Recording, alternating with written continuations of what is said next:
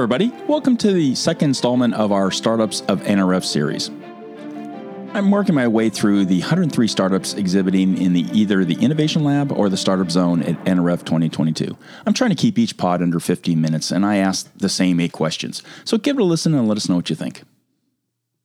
Well, hey, everybody, and welcome to our ongoing series, the Startups of NRF. Today, I'm with Tom Walker, CEO of DroneUp. Hi, Tom. How you doing today? I'm doing great, and thank you for having me.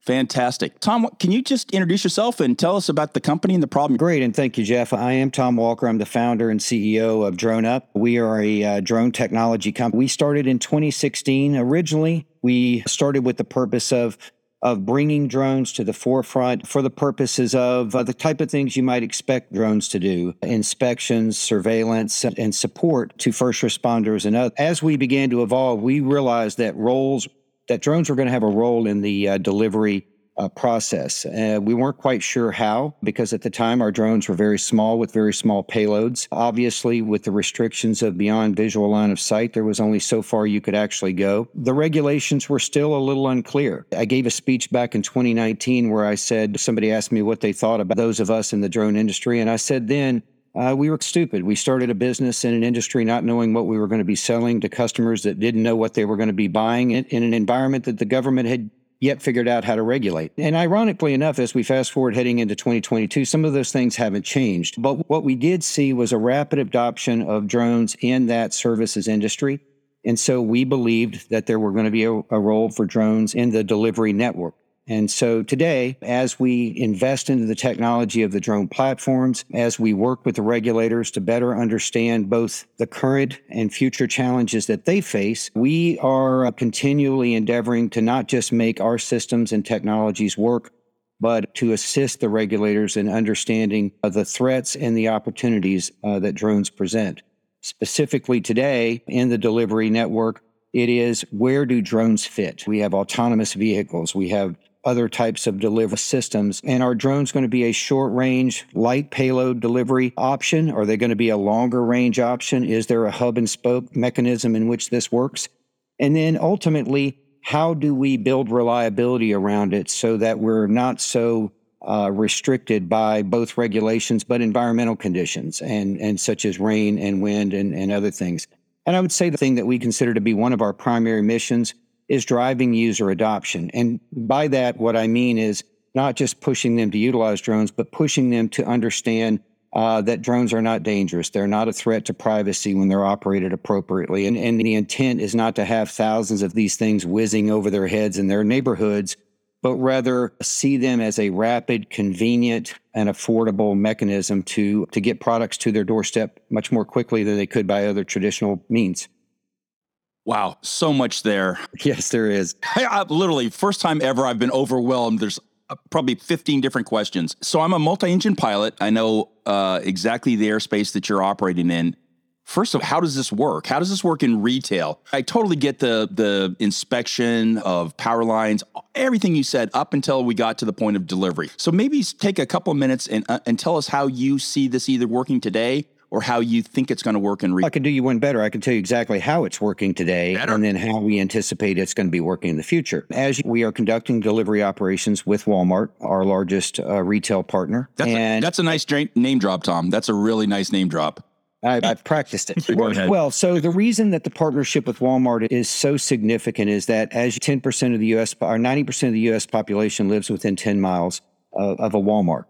And that creates a very strategic advantage in terms of drone delivery, because not only are there Walmarts located within that 90% of the U.S. population, but those essentially are well-stocked distribution centers that are stocked for the demographic and the buyers within that particular area.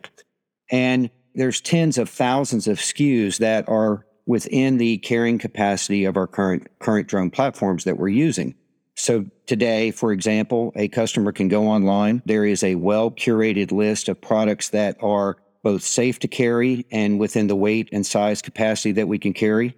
Customers are ordering those. We are taking those products, loading them onto the drones. Our drones are operating fully autonomous, meaning we don't have to program a route.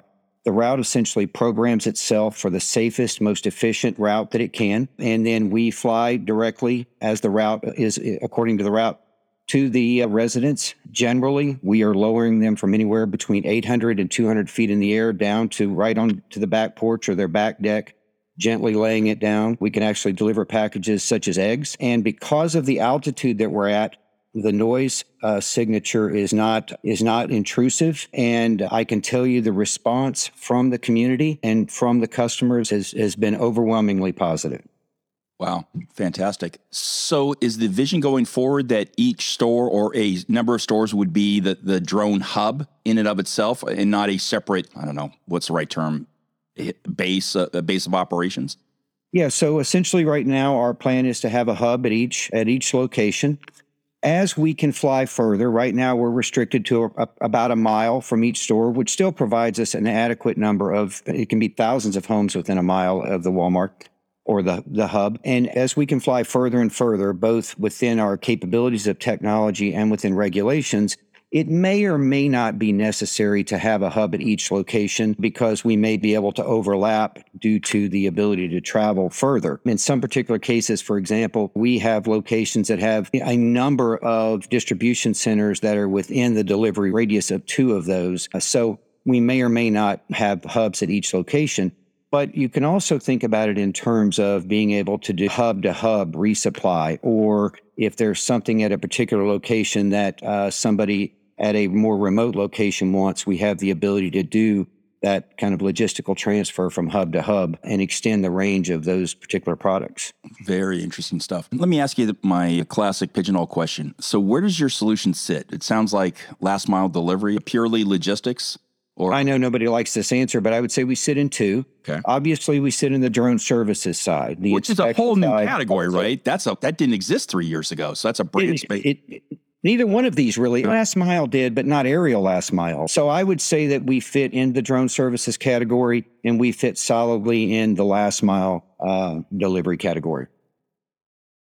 So if I was back in my Gartner days and I was trying to forecast retail sector IT spend, you would tell me, listen, you need to add a new line, drone service. Absolutely. And a new line that can offset other lines. One of the things that we try to do is to provide with our drones on the inspection side, safer ways to do business. Rather than climbing towers to do the inspection, we can do the inspection safely without risk to personnel. We do facade inspections on large buildings where there's not necessarily the need for scaffolding and climbing. But on the delivery side, I don't believe that we're the stars. I think everybody wants to consider themselves the stars of the show. I feel like we are a piece of the logistics network. I think we're going to be a critical piece. I think we're going to be a highly effective piece.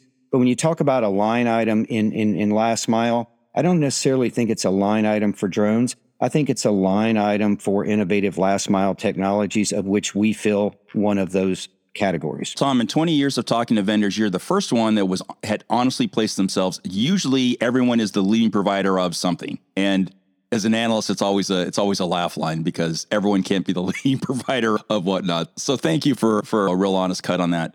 Where are we in the adoption of this? I would think before we talked, I would say super interesting technology, huge opportunity, probably pretty low on the adoption cycle. But go ahead and make your case for wherever you think you should be at. I wouldn't disagree with you. We're early. It's early, but in order to innovate, especially when you're dealing with large retail operations, you don't have adoption day one of innovative technologies for a couple of reasons. Number one is we've got a lot of work to do on our side. We're still working on the technology. We're still working on the regulations. We're still working on the automation of shelf to drone process. There's a lot of things that we have to improve upon.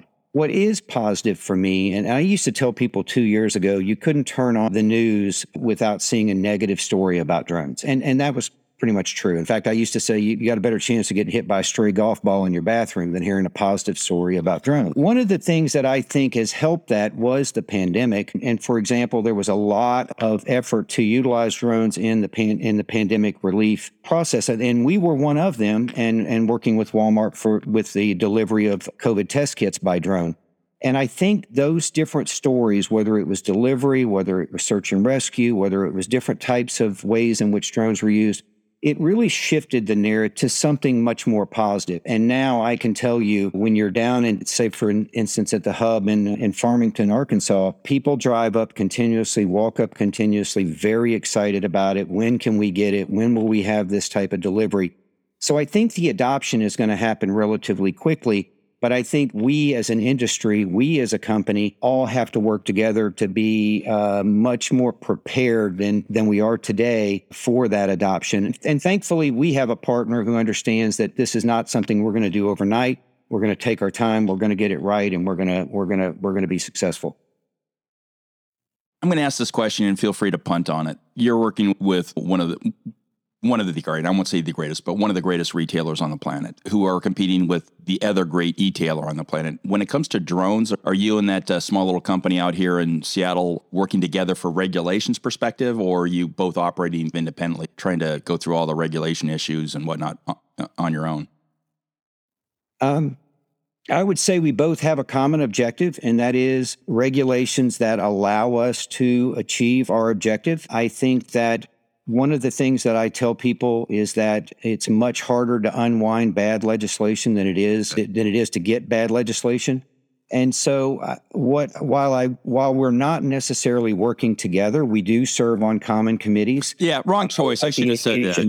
The Aviation Rules Making Committee, which is going on right now. Good. But I would say, as far as collaboration together, no, we're not collaborating specifically together. But I will tell you that we do have a common goal, and I think both of our organizations see regulations and appropriate regulations as being a key to our success in the future. Yeah, working together was a poor choice on my part. But as far as regulations, you're playing with the same. I assume you're playing with the same intent. What's your message that you're sharing at NRF? When they come up to the booth, what do you, and they say, tell me about drones, what's the story that you're sharing? That's a really good question. I'm glad you asked it, because one of the things is we're not pushing, hire us, let's go start flying drones. Quite the opposite. What we are working with organizations right now to do is to help them better understand drones' capabilities, what they can and can't do, what we see the capability, both within technology and regulations within the next 3 to 5 years. We are working with organizations to start to develop a business process and a set of ConOps that will fit into their business strategy over the next 3 to 5 years, and partner to see how will drones fit into your organization. How can they make your processes better, your value proposition better, lower your cost, increase safety? And then let's begin to start doing some proof of concept operations that either prove or disprove the assumptions that come out of that kind of consulting discussion. And ConOps, probably communications operations, I think. What concept of operations? Operations. Okay. How are we going to use them? How are we going to deploy? Everybody says there's got to be a way drones fit into my organization, and that's not always true. But if you are moving product from one location to another within a particular range, there probably is a way that, maybe not today, but certainly over the near horizon, there is a way that drones will fit into your organization. And what we're doing right now and what we're talking to folks about is, how do we help identify what that is, and then how do we help you get there? Really interesting. Never let it be said an analyst never offers up a softball. So here's your official softball. What do you see 2022 shaping up? We're very excited about 2022. I would be shocked if you didn't say that. I would be I'm going to tell you right now, we have so many things in play for 2022. Certainly, we're going to be rolling out many more hubs and many more delivery operations. That's already on the books. We're going to be working with some medical operations to do some very innovative things that we'll be able to announce in Q2 and Q3. We've got some other kind of innovative retailers who we're going to be doing some projects with that I think are going to get a lot of attention. But I think what I'm most excited about in 2022 is the fact that working with the FAA is finally opening the door for some expanded operations that some people believe have somewhat constrained our growth. I think you're going to see some changes in those, and you're going to see some operations and some demonstrations that are going to start to open the eyes of a lot of companies on exactly how drones can fit into their ecosystem. And we're excited to be a part of that. Fantastic.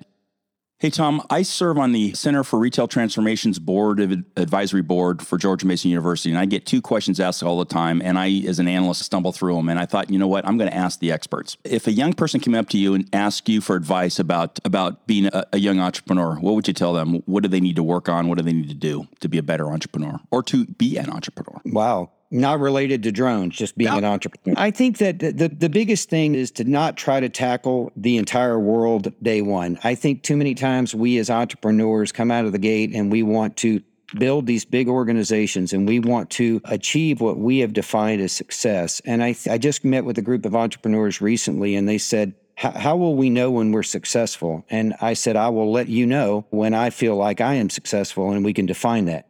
I think the biggest thing is to come out of the gate, be honest, do the right thing. I always tell people when you're trying to make a decision, whether it's in business or in anywhere else, do the right thing. And if you come to a fork in the road and there's two right things, don't wait, just pick one and go. And always be honest, be true to yourself. And if you're not delivering the best product on the market, then you're not doing your job. Fantastic. Last question. What skills do you use a lot today that you wish you would have paid more attention to when you were back in college or at the start of your career? Listening. Bingo. Real common, very common. Writing and listening. Really good stuff. Hey, Tom, thanks for your time today. Really interesting stuff. How can people get in touch with you or your organization? Well, they can find us online at droneup.com, and all of our contact information is there. And we're not necessarily looking to launch big operations with innovative partners. We're just looking for the opportunity to have a conversation and see how we may or may not be able to assist in the development of future-looking ideas. Fantastic. Thanks for your time today. Appreciate it. Good luck with next month at NRF. All right. Thank you, Jeff. Thanks for tuning into today's episode. For more info, refer to the pod notes below. If you enjoyed this episode, please consider giving us a 5-star rating and review. It really helps us grow. I'm your host, Jeff Roster, analyst at large. If you want to connect, follow us on Twitter at JeffPR or at Brian Sathanation, or connect with us on LinkedIn. Visit my website at roster.retail.com or Brian's at iterate.ai. Until next time, stay safe and have a great week.